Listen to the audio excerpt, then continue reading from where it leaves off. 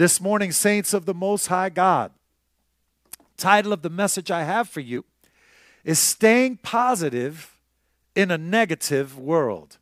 We're going to be reading this morning from the book of Philippians, chapter 4, and we're going to read verses 4 through 9. I'm going to give you a quick moment to find that in your Bibles. If you have it, say amen. Philippians chapter 4.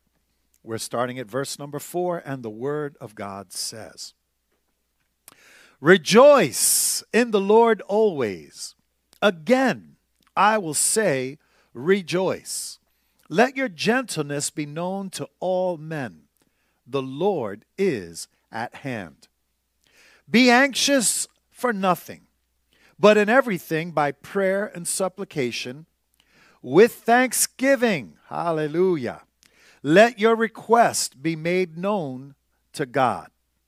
And the peace of God, which surpasses all understanding, will guard your hearts and minds through Christ Jesus. Finally, brethren, whatever things are true, whatever things are noble, whatever things are just, whatever things are pure, whatever things are lovely, whatever things are of good report, if there is any virtue, and if there is anything praiseworthy, meditate on these things.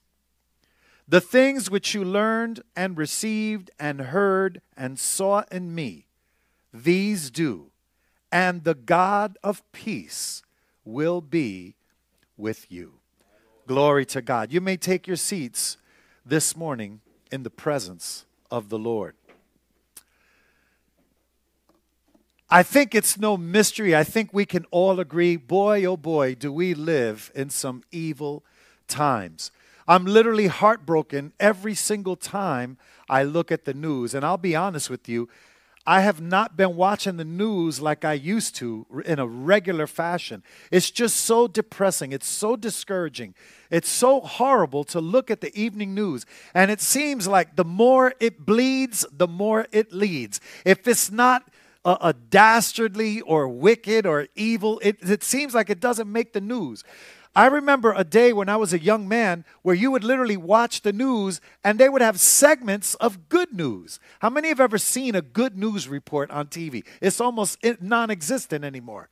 You don't see good news, and if you do, they save it for the very end of the show, and it's like a 10-second clip of some kid winning an award or somebody winning a lotto ticket or something stupid, and that's good news for the media. Everything else is bad news, evil, murder, death, rape, suicide, violence, and on and on. It's just horrible. Political corruption.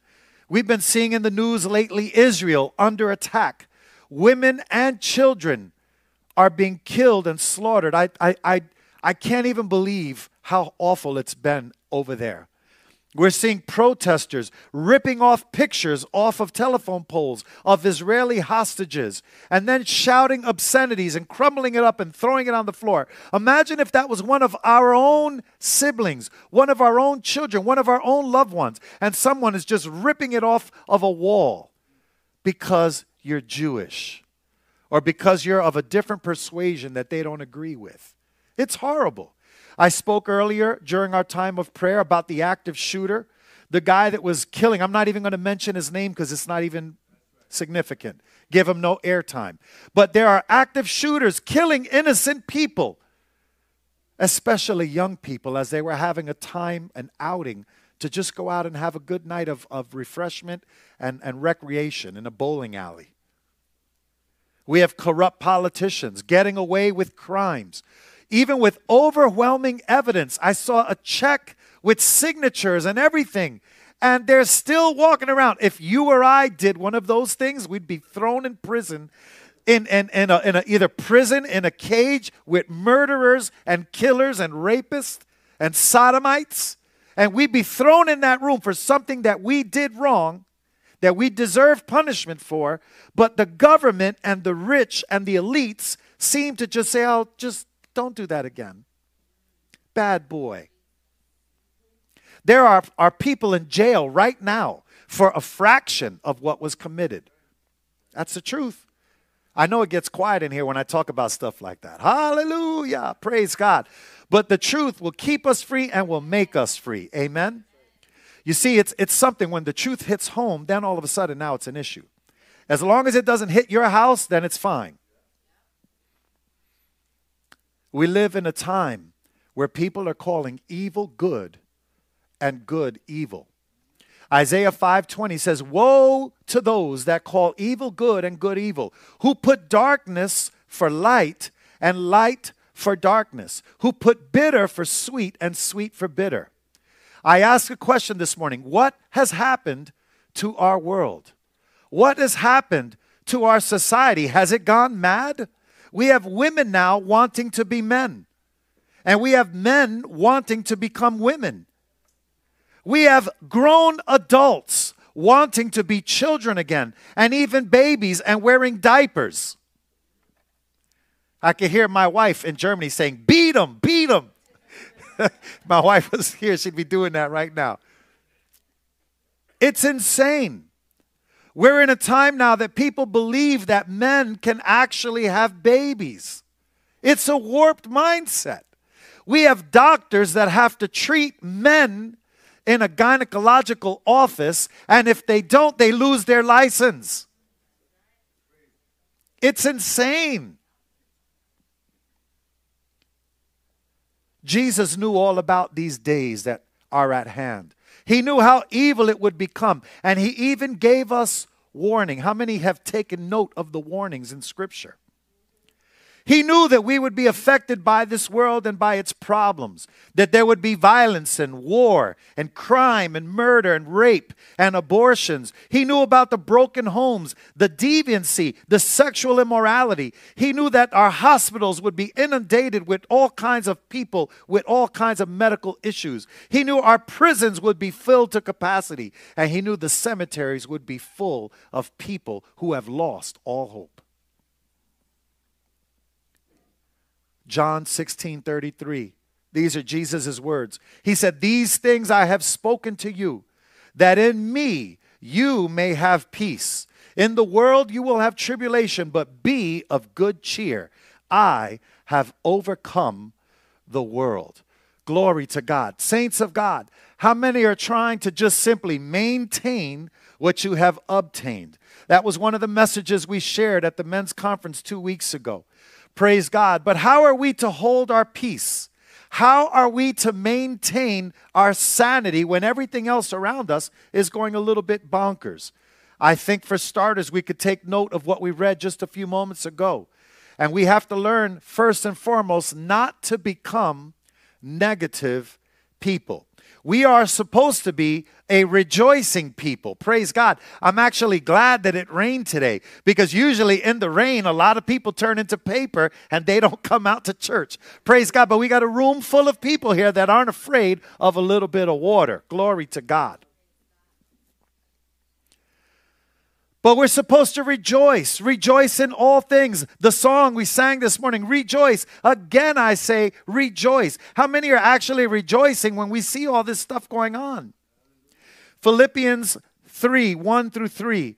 It says, finally, my brethren, rejoice in the Lord. For me to write the same things to you is not tedious, but for you it is safe. Beware of dogs. Beware of evil workers. Beware of the mutilation. For we are of the circumcision who worship God in spirit. Rejoice in Christ Jesus and have no confidence in the flesh. Hallelujah. At the men's conference during this message, one of the key points was to have no confidence in the flesh. How do we maintain what we obtain? How do we avoid all this craziness? Number one, we could start by walking in the Spirit. The Bible says if you walk in the Spirit, you will not fulfill the lust of the flesh. Amen. A lot of us do not walk in the Spirit. But we also have to focus on positive things. Praise God. That means turn the frown upside down. Put a smile on your face and focus on the honorable things, the noble things, the lovely things, the things that are of good report. The Bible says, if there be any virtue, if there be anything praiseworthy, think on these things. Praise God. Even still, we read this and we hear it and we talk about great things, and still Christians still remain negative and get lost in their thought process, and we don't understand that we have to stay positive in a negative world. Praise God. Turn to your neighbor, say, I hope he's not talking about you. Praise God.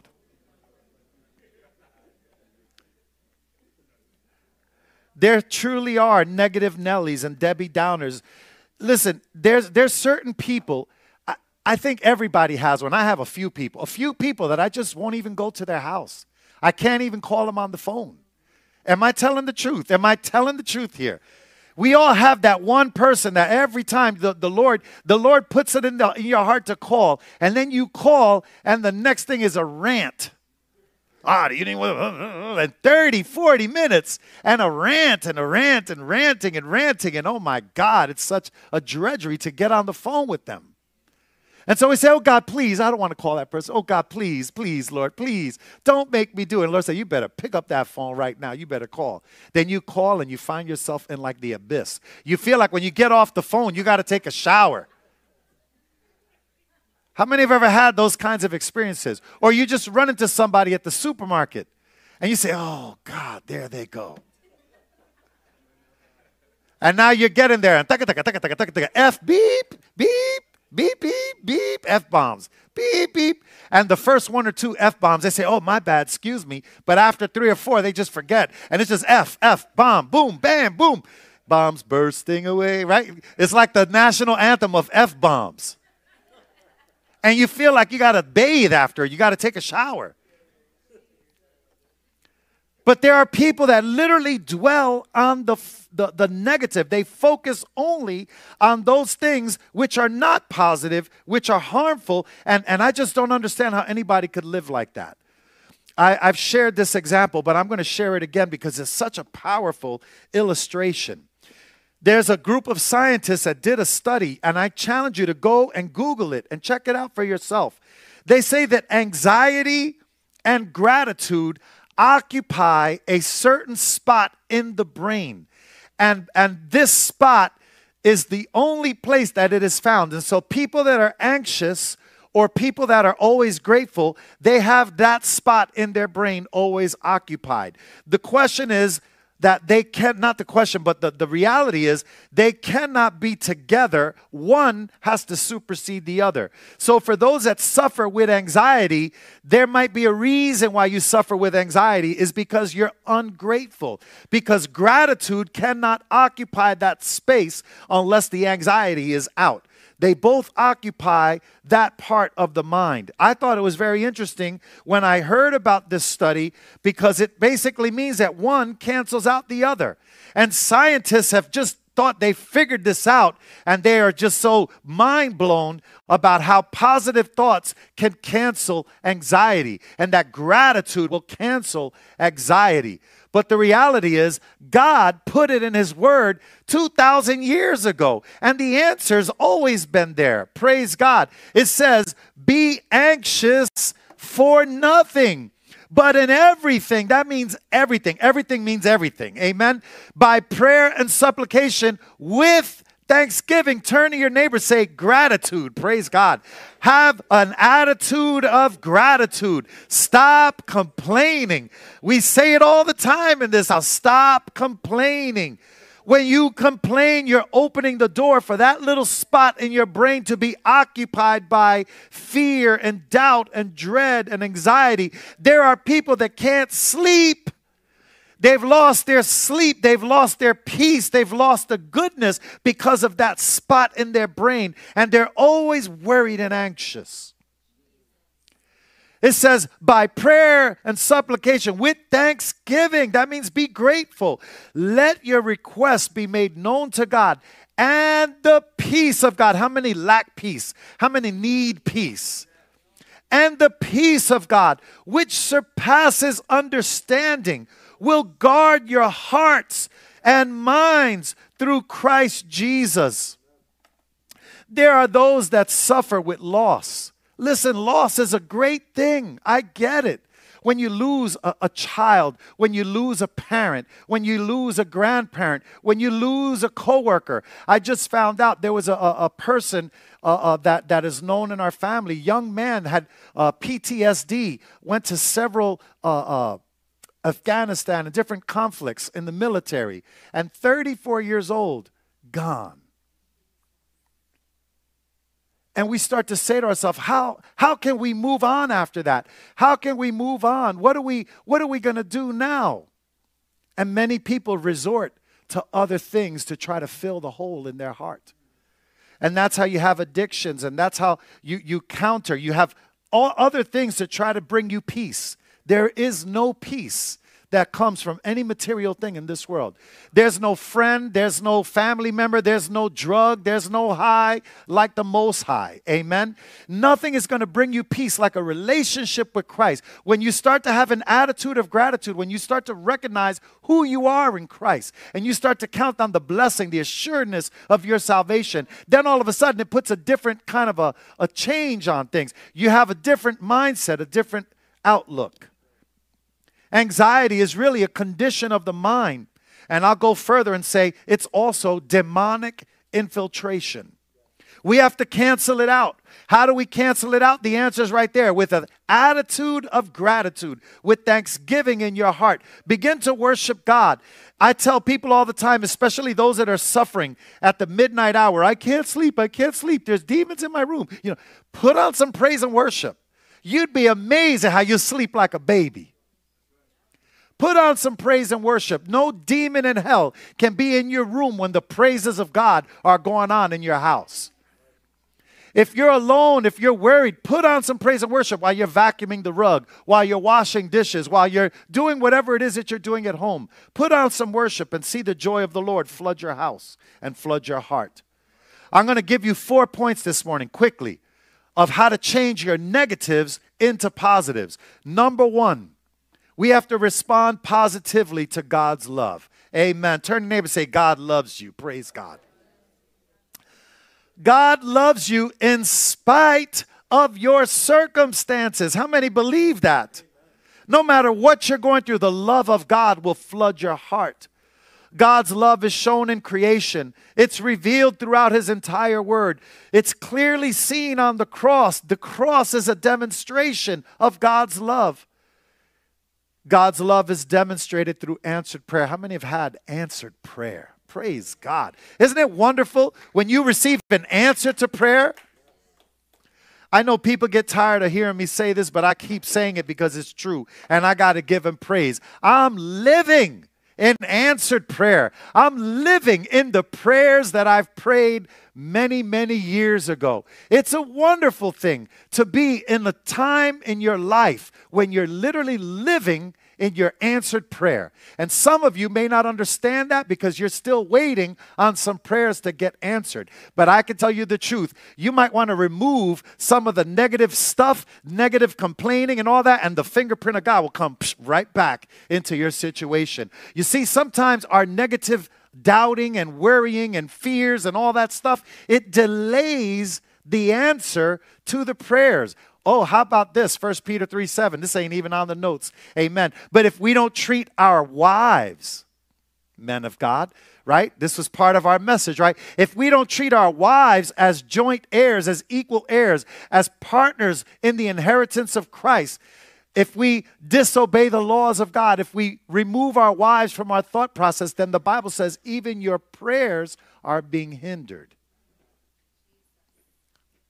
The women, 1, 2, 3. If my wife was here, she'd be like, 1, 2, 3. There you go. Praise God.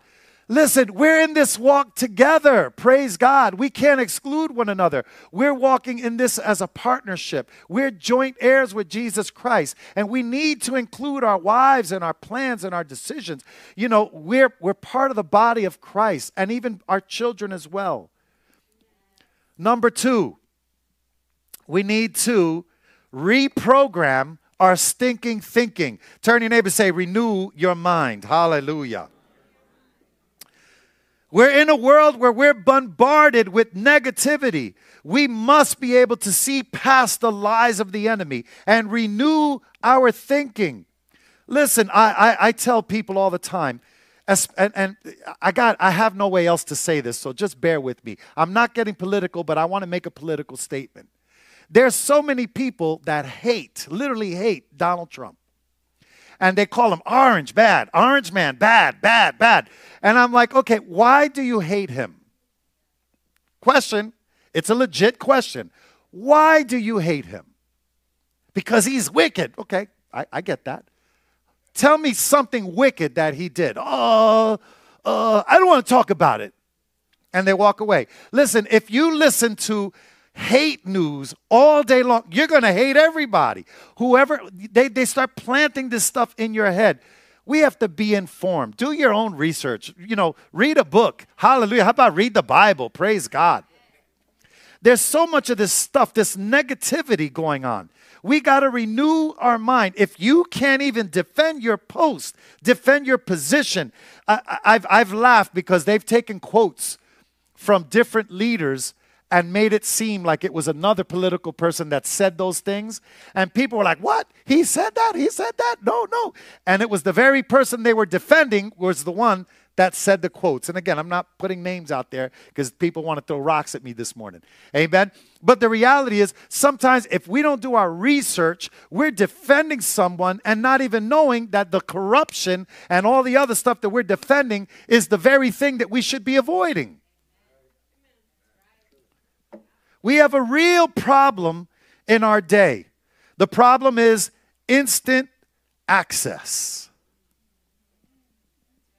We have communications. We have technology. We're in a time where knowledge has surely increased. We're in a time where we're immediately aware of the world's problems. There are psychologists that have said there are dangers when there's constant negative input. It breeds violence. It breeds rage and all kinds of other medical disorders. There are physical dangers that are consistent when we have negative input all the time. There's sickness, there's disease, there's disorders. If we're not careful, we can become indoctrinated quite easily and believe the lie and live our lives according to the lies that are spoken into our spirit through our devices. Don't believe all the lies. The Bible says in John 8:44, Satan is the father of all lies. Hallelujah. Remember this verse. You should have it highlighted by now. John 10:10. The thief does not come except to steal, to kill, and to destroy. But I have come that they may have life, and that more abundantly. Glory to God. This is why it is so critical for every believer in this room to learn from the truth. What is truth? Who is truth? Pontius Pilate asked Jesus face to face, what is truth? And truth was standing right in front of him, and he literally turned around and walked away. And oftentimes, this is what happens to many of us. We walk away from the truth. Jesus is truth.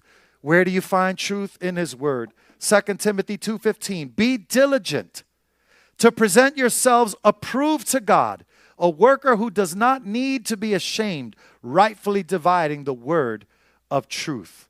If there were more people reading God's word in our day, in our society, there would be less confusion and less corruption in the world. 2 Timothy 3:16 through 17. All scripture is given by inspiration of God and is profitable for doctrine, for reproof, for correction, for instruction in righteousness, that the man of God may be complete, thoroughly equipped for every good work. There are so many spiritual disciplines that go unchecked. I call it the pitfalls to Christianity. We fall into these traps, pitfalls. We know that there's certain things that we need to do, but we don't do it. And then when we fall into these traps, we find out that we've opened up doors. We've given access to evil spirits. We've given open access and even permission for the enemy to come in and wreak havoc in our life. Think about this. Halloween, which we'll be talking about very shortly. But look at this holiday. How many Christians are actually engaged? Listen, I'm not going to point any fingers and none. This is not for that. Praise God. But there are probably some in this very room that have all kinds of Halloween decorations up on their lawn or even in their house. Or you've already brought your kid a costume with devil horns and everything and you know, capes and pitchforks and all kinds of crazy stuff. Oh, it's just silly. It's just silly. Don't be so religious. Don't be so legalistic. Okay. And then you wonder why your kid is wilding out all year long. Then you're calling the pastors and the leaders, my kid needs deliverance. Yeah, you're the one that opened up the gate. You need deliverance. This is why we're supposed to renew our minds. Praise God. Romans 12:2. Renew your mind. Do not be conformed to this world, but be transformed by the renewing of your mind, that you may prove what is that good and acceptable and perfect will of God. Listen, how many actually have a prayer life? I don't need you to raise your hand, but just come into agreement. How many are actually praying every single day? And when we think about that, we say, oh, what are you talking about, Pastor? 2 hours a day? No. If you could pray for 5 minutes, it's better than not praying at all. But pray. In fact, do pray. Pray to God. Before you put your feet on the floor when you get off your bed in the morning, you should be praying. Or the first thing you should do is roll onto your knees and get before God in prayer. You should start every day in the presence of God. Pick up the word and read it. I know it's sometimes a challenge. How about this? How about a lifestyle of worship? I find when I'm cleaning, and I've been cleaning a lot lately, hallelujah. I'm leaving stuff around just so I have something to clean. It's amazing.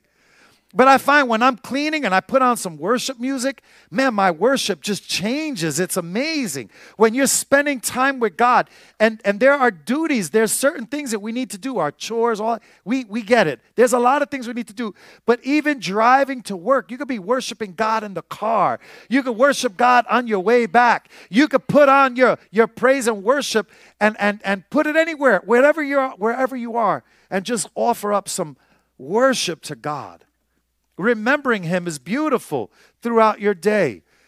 It's having a lifestyle of expectation. It's about knowing who God is, being assured of your salvation, having a hope of glory in the midst of a cruel and wicked, perverse generation. It's saying, God, yes, there's crazy stuff going on, but I love you. I know that you got me and my family safe. I know you keep us in perfect peace. I know that in the midst of this storm that we're going through right now, we're okay. You know, I drove through the church parking lot where we were, and there's a big old giant container of trash right on top of the spot where there used to be a pulpit. On the place where this podium was standing for almost 6 years. Now there's nothing but rubble and a big waste bin there.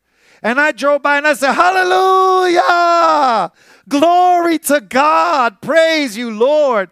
It didn't discourage me. It got me excited. You know why? Because I know the God that we serve. There's a great future for this house. Out with the old, in with the new. And some people might drive by that block and I can't believe what he did. Oh, how would God allow us to go through this?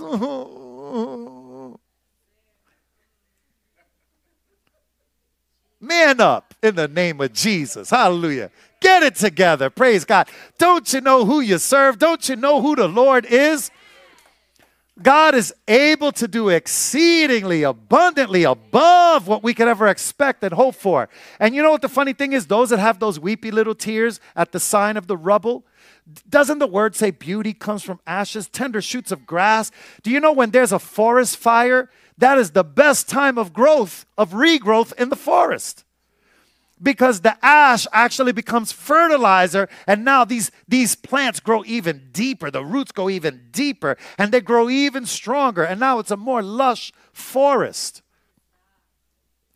Weeping endures for a moment, but joy cometh in the morning. Saints of God, we need to recognize the positives in every situation. Let me tell you the truth. All people are imperfect. Turn to your neighbor and say, now I know he's talking about me. Hallelujah. He's talking about me right now. Praise God. I understand. There are no perfect people. There are no perfect churches. How about this? There are no perfect pastors. I'm going to make a public apology right here, right now. I spoke to my wife, and my wife was like, no, you don't have to do that, but I have to do it. I apologize for last week. You're going to say, why? What are you talking about? What did you do last week? I'll tell you what I did. I asked everybody to turn to their neighbor and say, wake up. You remember that? And then I tried to make it like a joke, I said, not on my watch, ha, ha, ha. And it fell flat to the ground. The Holy Spirit said, who do you think you're talking to? I'm keeping it real. I was convicted immediately. Right after I said it, but I tell you what, that Sunday last week, I looked around. One person sleeping here, one person sleeping there, one person sleeping here, one person sleeping there, one person. Over here, two people, one person, two people, one person, two. I looked around the room and half the room's like this. And I looked at my watch, it was only 15 minutes. I said, I know what I'll do. I'll have everybody tell their neighbor, wake up, and everybody's going to wake up. I said, do me a favor, turn to your neighbor and say, wake up. Everybody's like, wake up, and all these.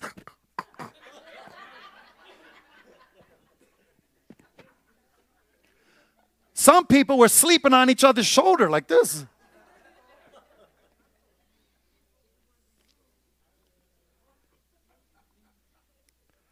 I apologize for that. But I'm going to tell you why I even felt the need to say it.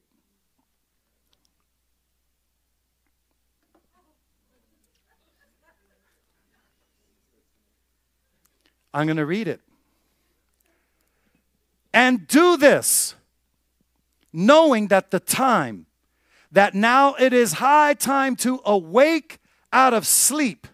For now our salvation is nearer than when we first believe.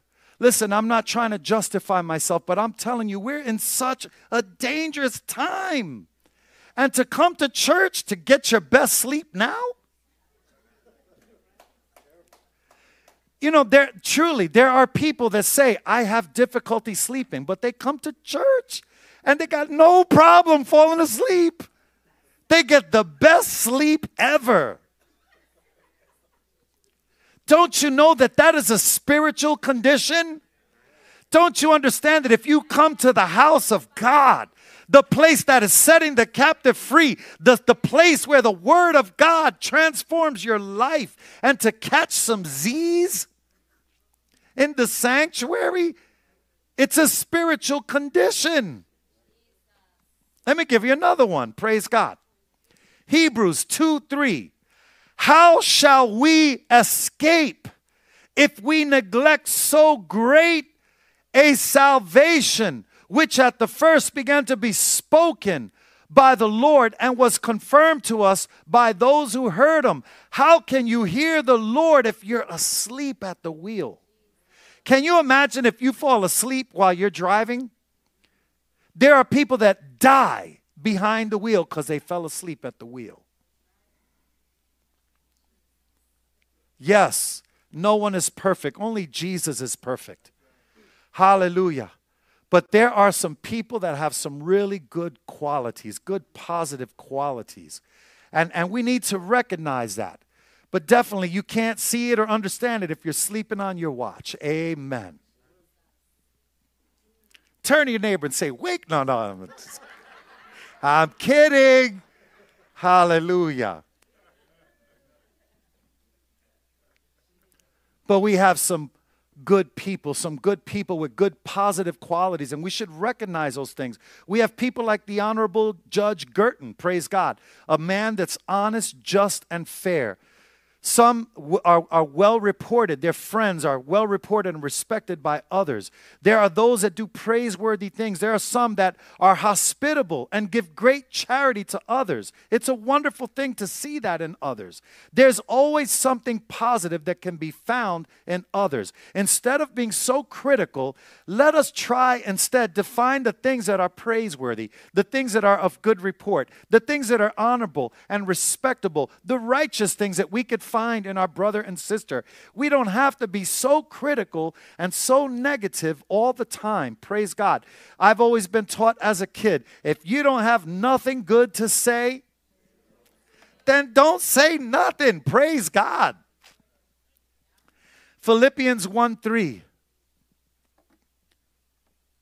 Paul says, I thank my God upon every remembrance of you. Even Paul chose to dwell on the positive. Amen? There are some that are fair and just, and we need to be able to recognize that in everybody. Amen? My final point, reach out to the lost. We have to be able to reach out to the lost and the hurting with a message of salvation and hope for a better day. I'm going to read Romans 5:1-5. Listen carefully. It says, therefore, having been justified by faith, we have peace with God through our Lord Jesus Christ, through whom also we have access by faith into this grace in which we stand, and rejoice in the hope of the glory of God. And not only that, but we also glory in tribulations. How many are glorying in their tribulation? Not many amens out of that one. Hallelujah. But I understand. Praise God. Not many of us know how to rejoice yet in our tribulations. It says, knowing that tribulation produces perseverance, and perseverance, character, and character, hope.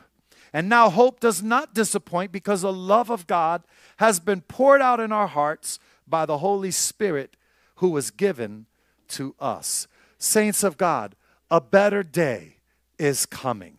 Of that, I promise you, there's a brighter future that is very near. The hope of salvation is approaching, and it's time for us to share the good news, to go tell somebody, listen, I know things look terrible, but Jesus is coming. I know things are not good right now, but God loves you. He died for you. He gave his only begotten Son for you. I know that things don't look good right now, but there is a better day coming. Hallelujah. People need to open their eyes to the truth. Like Elisha the prophet said, there are more with us than those that are against us. Praise God. Paul himself, he reached out to the lost. This was a guy that used to kill Christians. And God did a miraculous work in his life, changed him completely overnight. And now he's teaching about Jesus Christ. He's getting beaten and flogged and thrown in prisons. He's going through all kinds of terrible hardships, but he would not shut his mouth. He would continue to declare the praises of God and tell people about Jesus Christ. You know, when you win people to Christ, it brings about a positive joy in the life of every believer, especially those that have just come to Christ. Psalm 126:6, he who continuously goes forth weeping, bearing seed for sowing, shall doubtless come again with rejoicing, bringing his sheaves with him. How many soul winners do we got in this house? How many soul winners? We got a verse in this house that we love, Proverbs 11:30. The fruit of the righteous is a tree of life, and he who wins souls is wise. Praise God. Listen, before you start wearing, it is important to go out and make a living. It's important to go out and have a career. It's important to be educated. All those things are important. But there's nothing of greater significance in your life than it is to reach even one soul for the kingdom of God. And I'm telling you the truth. There are people that have spent their whole life serving God and have not won a single soul for Jesus Christ. That is a sad commentary. Statistically, only 2% of the body of Christ actually goes out and evangelizes. That means 98% of us are comfortable with our fire insurance policy from hell. Jesus paid it up in full. And as long as I'm not going, I'm good to go. But thank God that there are missionaries that go out into places where no one would even dream about going to. There are evangelists that go out into the highways and the byways and share the gospel. There are sons and daughters. There are fathers and mothers, husbands and wives that will sit at their own table and talk to their children about the importance of having a relationship with Jesus Christ. I got to tell the truth here because I was so disappointed. I put a critique up of the movie After Death. I seen that movie the other night. Some of you have probably seen it today. I'm hoping I'm not spoiling anything. It is a good movie, but I'm going to tell you why I'm disappointed. Because you have a 2-hour movie, they spend telling different cases, different people that have actually had near-death experiences where they've been clinically dead for a period of time, some minutes, some hours, some longer. But here's the problem that I had with the movie. There was an atheist scientist that was talking, and throughout the film, they kept going back to this guy, and at the very end of the film, he still remained an atheist. He still attested all these near-death experiences to some type of scientific or clinical phenomenon. And at no time did he ever talk about his own personal experience or his own personal beliefs or any of that stuff. So you're going through this movie, you're seeing all these things about people's lives. I'm not giving it away. But at the end of the film, 2 people became pastors and 1 person became a chaplain, either in a prison or some military encampment. Here's the problem. I'm saying to myself, finally, we're going to get a message. Finally, they're going to start talking about Jesus, not the heaven Jesus in their stories. That's Jesus, praise God. But now, what good is it to talk about death and talk about heaven and talk about hell, but then you don't tell people how do you get there? Jesus in John 14:6, not once was it mentioned where Jesus said, I am the way, the truth, and the life, and no man comes to the Father except through me. There was a scene in this movie where there was this one guy, the guy that became a chaplain, that he was going down this tunnel, dark, dreary, gloomy tunnel, falling. And when he started saying, but I'm a good person, how could this be happening to me? I did good deeds. And the more he tried to justify himself, he said the faster he fell down. And then finally he said, Jesus! And when he said Jesus, a little light shone and Jesus came and pulled him out. That's one story. I hope I'm not spoiling the movie. But here's the problem with that scenario. If you don't tell people that Jesus is the only way, now people that see this film are going to think that even if I'm falling into hell, all I got to do is cry on the name of Jesus and I'm going to be rescued. That could send multitudes of people to hell. And they'll say, I'm not going to serve Jesus in this lifetime. I'm not going to walk with God. I'm not going to pray. I'm not going to go to church. If I happen to fall, I'm just going to cry out to Jesus. And because he's good, he's just going to rescue me. In the film, this guy had to be brought back because there was more work to be done. But you see how it leaves a lot of stuff to the imagination. People could be thinking, well, I'll just scream out to Jesus and I'm good to go. Listen, when you're dead, it's too late. And this is why I have a problem, because there are so many Christians that are the light of the world, the salt of the earth, and we're so afraid of offending people that we're not telling people Jesus is the only way. This is why it is so important for us in these last days to live as the light in dark places. You are children of light. Hallelujah. Ephesians 5. Listen to these verses, starting at verse 8. For you were once in darkness, but now you are light in the world. Walk as children of light. For the fruit of the Spirit is in all goodness, righteousness, and truth. That means you got to tell the truth. Finding out what is acceptable to the Lord. And listen to this. Don't fall. Turn to your neighbor and say, pay attention. Here it comes. Hallelujah. Wake up. Now. Listen, this is so important. Verse 11. And I'm going to have you repeat it with me. How about that so we all get it? Amen. and have no fellowship with the unfruitful works of darkness, but rather expose them. Glory to God. Now I'm going to continue. For it is shameful even to speak of those things which are done by them in secret. But all things that are exposed are made manifest by the light. For whatever makes manifest is light. How many light bearers we got here? How many are wearing the armor of light this morning? Therefore he says, here it comes again. Awake, you who sleep, arise from the dead, and Christ will give you light. Again, Matthew 5:14. You are, these are Jesus' words, you are the light of the world. A city that is set on a hill cannot be hidden. Why did Jesus compare us to light? Because he is light. And if we are in him, then we are the light of this world. Isaiah 49:6. It is too small a thing for you to be my servant, to restore the tribes of Jacob and bring back those of Israel I have kept. I also will make you a light for the Gentiles, that you may bring salvation to the ends of the earth. Listen, God's goal from the very beginning of time is salvation for all of us to be reconciled back to him, so that we would be in right relationship with Jesus Christ. Our light is to be on display no matter what, no matter where we go, no matter when it is. Our light is supposed to shine in darkness. Our light is supposed to shine the way for the unbeliever so that they could see the way to Christ and salvation. Our light should be so overwhelming that we overcome darkness. That means when you walk into a room, especially at the water cooler at work, and you're ready to take your cup, and people are telling a dirty, perverse, filthy joke, and you walk by, they say, wait, shh, Sister India's here. Oh, shh.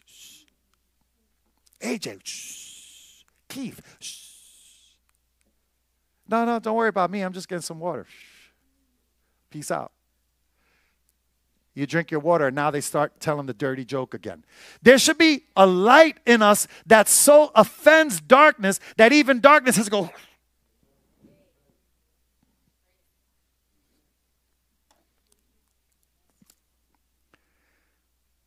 There's a problem if you're a believer and people are telling dirty jokes, and then you walk by to get your water and say, yo, Keith, check this out. Come here, check this out. You're going to love this one. Check this out. There was a Jew, there was a Catholic priest, and there was a Muslim in the room. They went to the bar.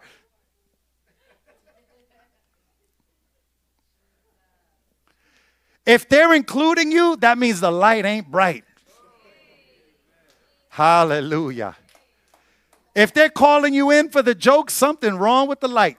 Hallelujah. God's word, Psalm 119, 105, it says, thy word is a lamp to my feet and a light for my path. Saints of God, we got to start walking in the light. How many are children of light?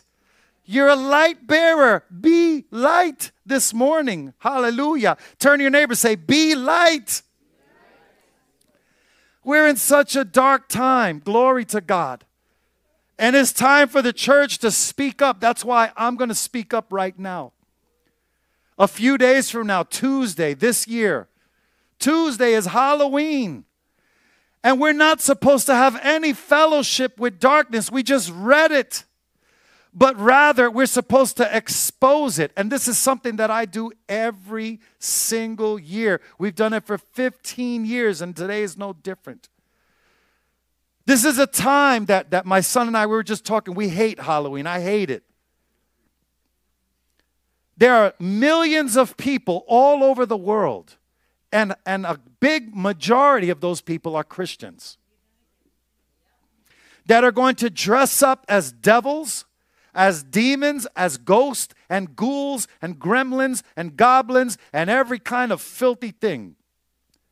There are going to be millions all over the world, millions of portals that are going to be opened up in one single day. Countless demons are going to gain access and gain control. They're going to have rights of territories and rights to literally come in and possess people. This is why the book of Hosea 4:6, it says, my people perish for lack of knowledge. That means we don't study. We don't do the research. This is a horrible thing, but it's true. On that day, there are going to be many children and babies that are going to be sacrificed to the devil. They're going to never be found again. And people say, Pastor, what are you talking about? Listen, why do you think we have milk containers with kids' faces? There's so many missing children. Some are in the sex trade. Others are being sacrificed by evil people. There are those in satanic cults that have literally gotten pregnant in terrible acts of the flesh, they call it. A worship celebration of the flesh, where they've conceived and they're offering up their baby to be sacrificed on All Hallows Eve, which is Halloween night. And they stay in hiding, and the church takes care of them. The church, the satanic church, takes care of these people for a whole 9 months. And they have the baby, and they stay in seclusion so that this baby could be sacrificed. There's crazy stuff out there. It's completely demonic. They believe that power comes from killing innocents. That's where Satanists get their power. And the ultimate act for a Satan person, a worshiper, is murder.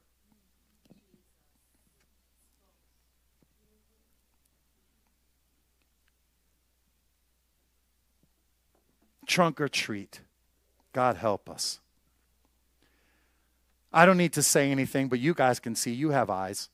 You could drive around some blocks in our own neighborhood. There are churches doing trunk or treat parties. There are other churches that say, oh, no, we don't do trunk or treat. We do harvest parties. Oh, my God. Wait till you hear about the harvest parties. We have an alternative. We do harvest parties. We do this or that. Or come and do the trunk or treat.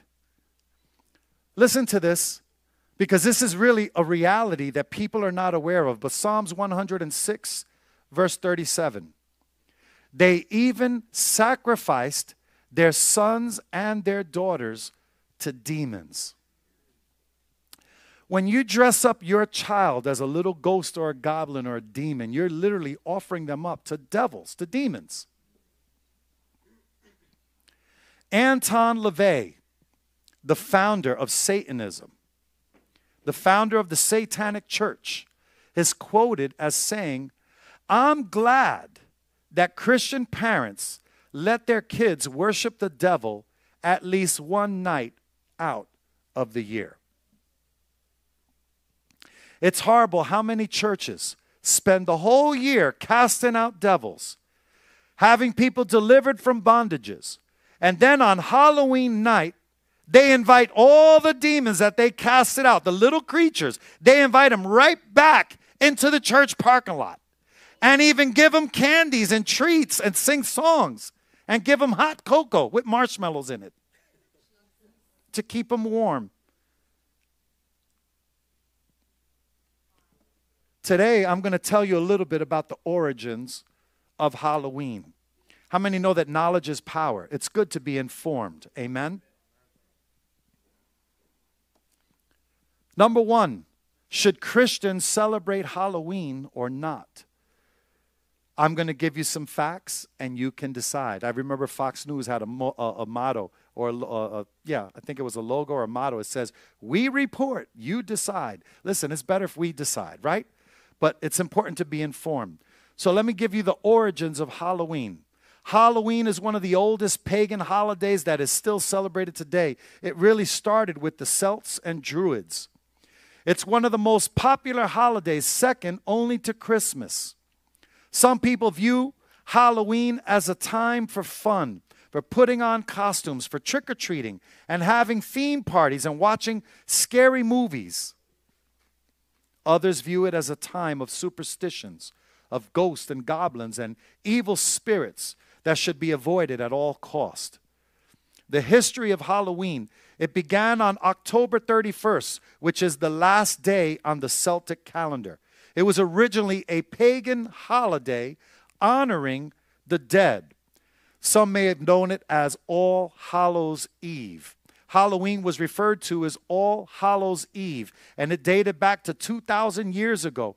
All Hallows Eve is the evening before All Saints' Day, which was created by Catholics to try to convert pagans and is celebrated on November 1st. So in other words, the Catholics had their day, which was called All Saints' Day on November 1st, and it was to try to convert all those who were demonically influenced and possessed and all kinds of craziness that went on just the night before. The following day, they tried to convert everybody else to get them back to the good places again for the next year. The Catholic Church themselves, though, they honored the Dead Saints' Day also on that designated day. Halloween can be traced back to the Druids, the Celtic culture in Ireland, Britain, and Northern Europe. The roots lay in the feast of Samhain. Many have heard that word before, Samhain, which was annually on October 31st. Again, it was to honor the dead. Samhain, it signifies the end of summer or the beginning of the fall, which is in November. Samhain actually had a harvest festival. So you could see over here on the screen, this represents all the harvest, the fruits and vegetables, and you've got all kinds of other symbols, the pentagram and all that. But they believed that this was a way to celebrate using the dead and this time of year that would feed the superstitious and all the other crazy stuff that was going on. They would also have large bonfires where they would dance around and do all kinds of parties to honor the new coming harvest while honoring the Samhain spirit.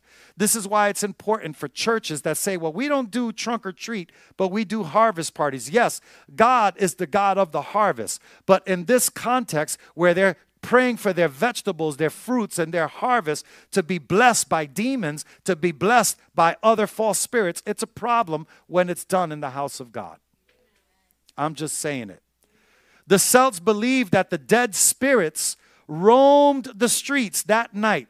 The dead, the souls of the dead, roamed the streets and villages on that night. And since not all spirits were thought to be friendly, that gifts and treats had to be left out to pacify the evil and to ensure, again, that the next year's crops would be plentiful. This custom evolved or went into the term that we now know as trick or treating. Let me just say this. It is impossible to pacify evil. You can't pacify evil. We're supposed to cast it out. We're supposed to subdue those things. No evil eye can ward off a lesser evil. There are people that have evil eye necklaces, evil eye stuff. Whenever you see an eyeball, that signifies that the eye is of greater evil and it is supposed to ward off lesser evil. So they use it as a good luck charm. And it's crazy. There's certain things we put on our babies. In Spanish, what is it called? Ceviches or what? Sabache, there it is. They put a hand, it's a black little hand, and it's called a sabache, and it's supposed to be a good luck thing, a charm. And it's supposed to ward off evil because this little bracelet is worse evil and is supposed to protect you from lesser evil. And we put these things on the babies. Can you imagine? And they say it's a culture thing. I've seen Christians with this on their babies. You can't ward off evil with evil. You ward it off with the Spirit of the Most High God, with the blood of Jesus Christ. So here comes the costumes. Why costumes? Because the Druids believed that evil spirits, again, roaming on the nighttime on earth to honor the spirit of Samhain, they would cast spells and tricks on people. So they believed that if you wore a mask or a costume, listen to this, if you wore a mask or a costume, that you could trick the demons into thinking that you're one of them and that this was supposed to have them leave you alone. So imagine that. By you wearing a costume, you're literally tricking the devil that you're one of his. Listen, your trick is on you because you're already part of that. Costumes are a trick of the enemy so that it could have you change your identity. It's not cutesy cutesy. It's demonically influenced. Let's talk about the term trick or treat.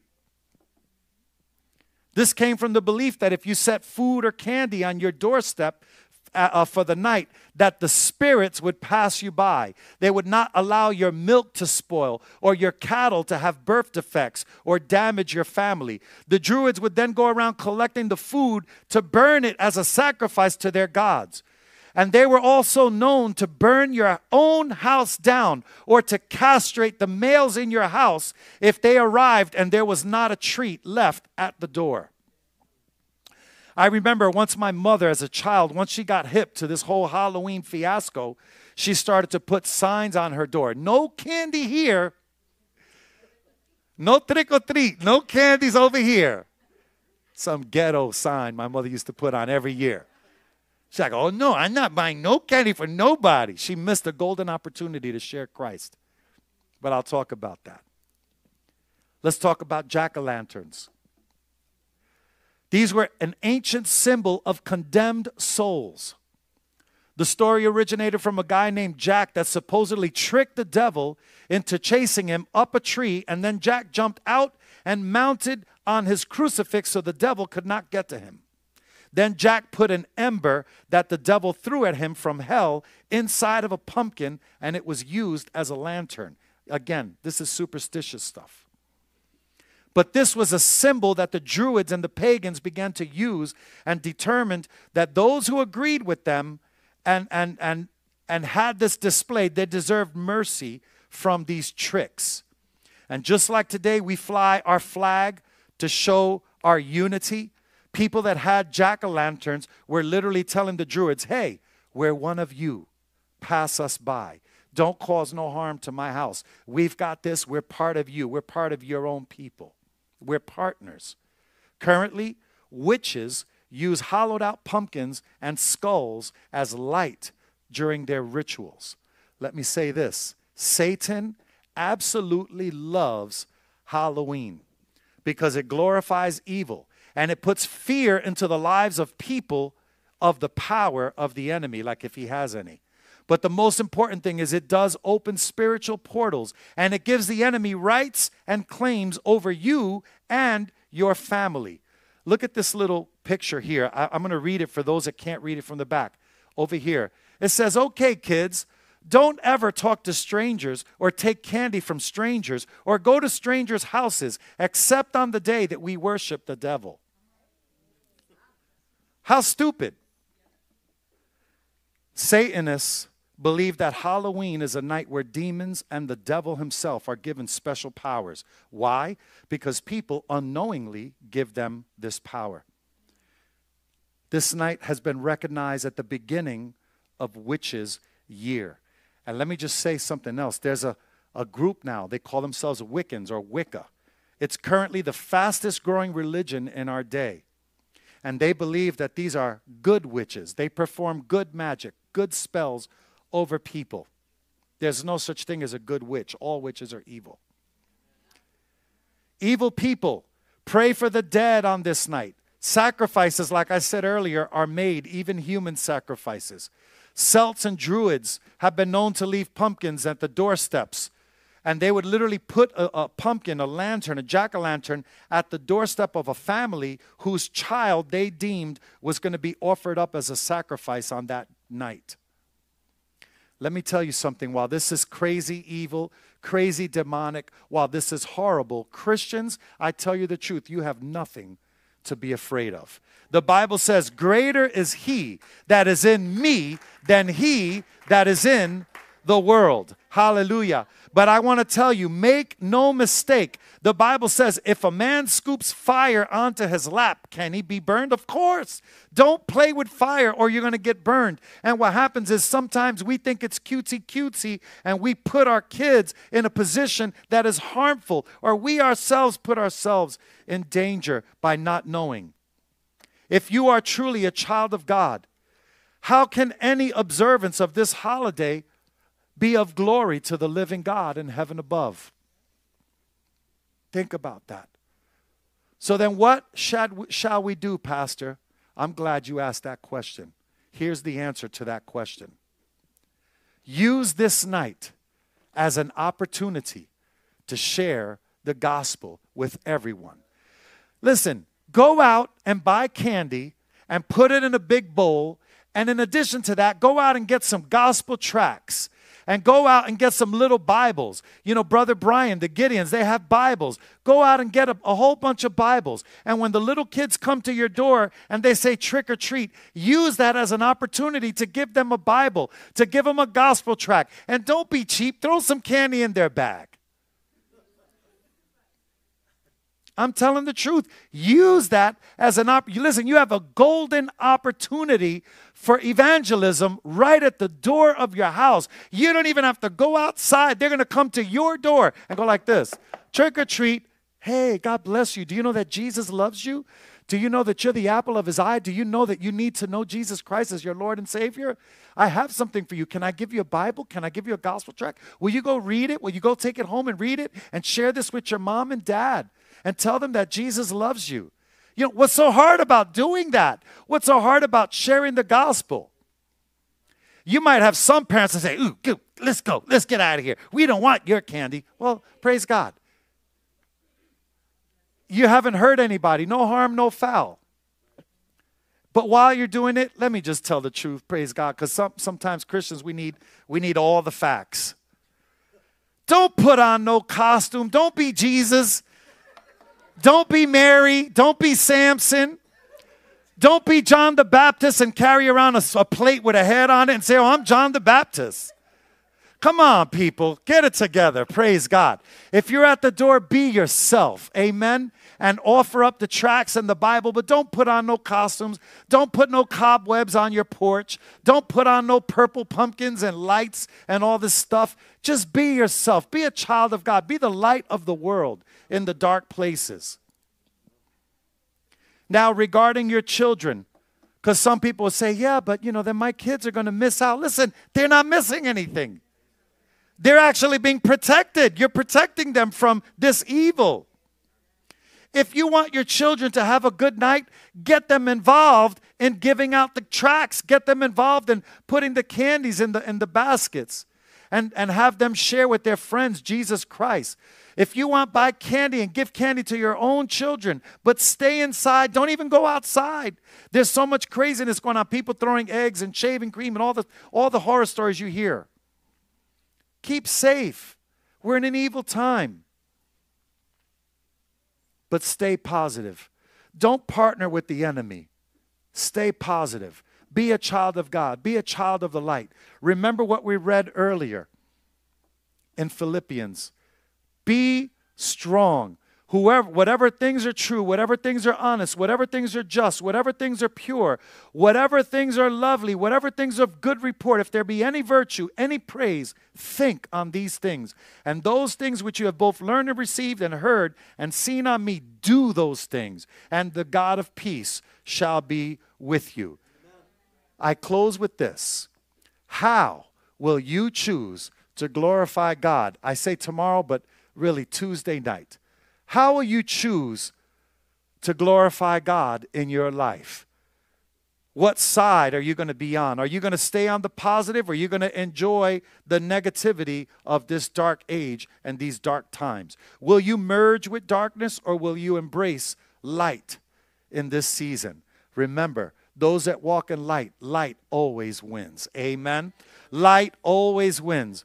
My motto, and it's always going to be this way, as for me and my house, we shall serve the Lord. Stay positive in this negative world and tell people, behold, Jesus is coming. A better day is coming. God bless you, saints of the Most High God. Hallelujah.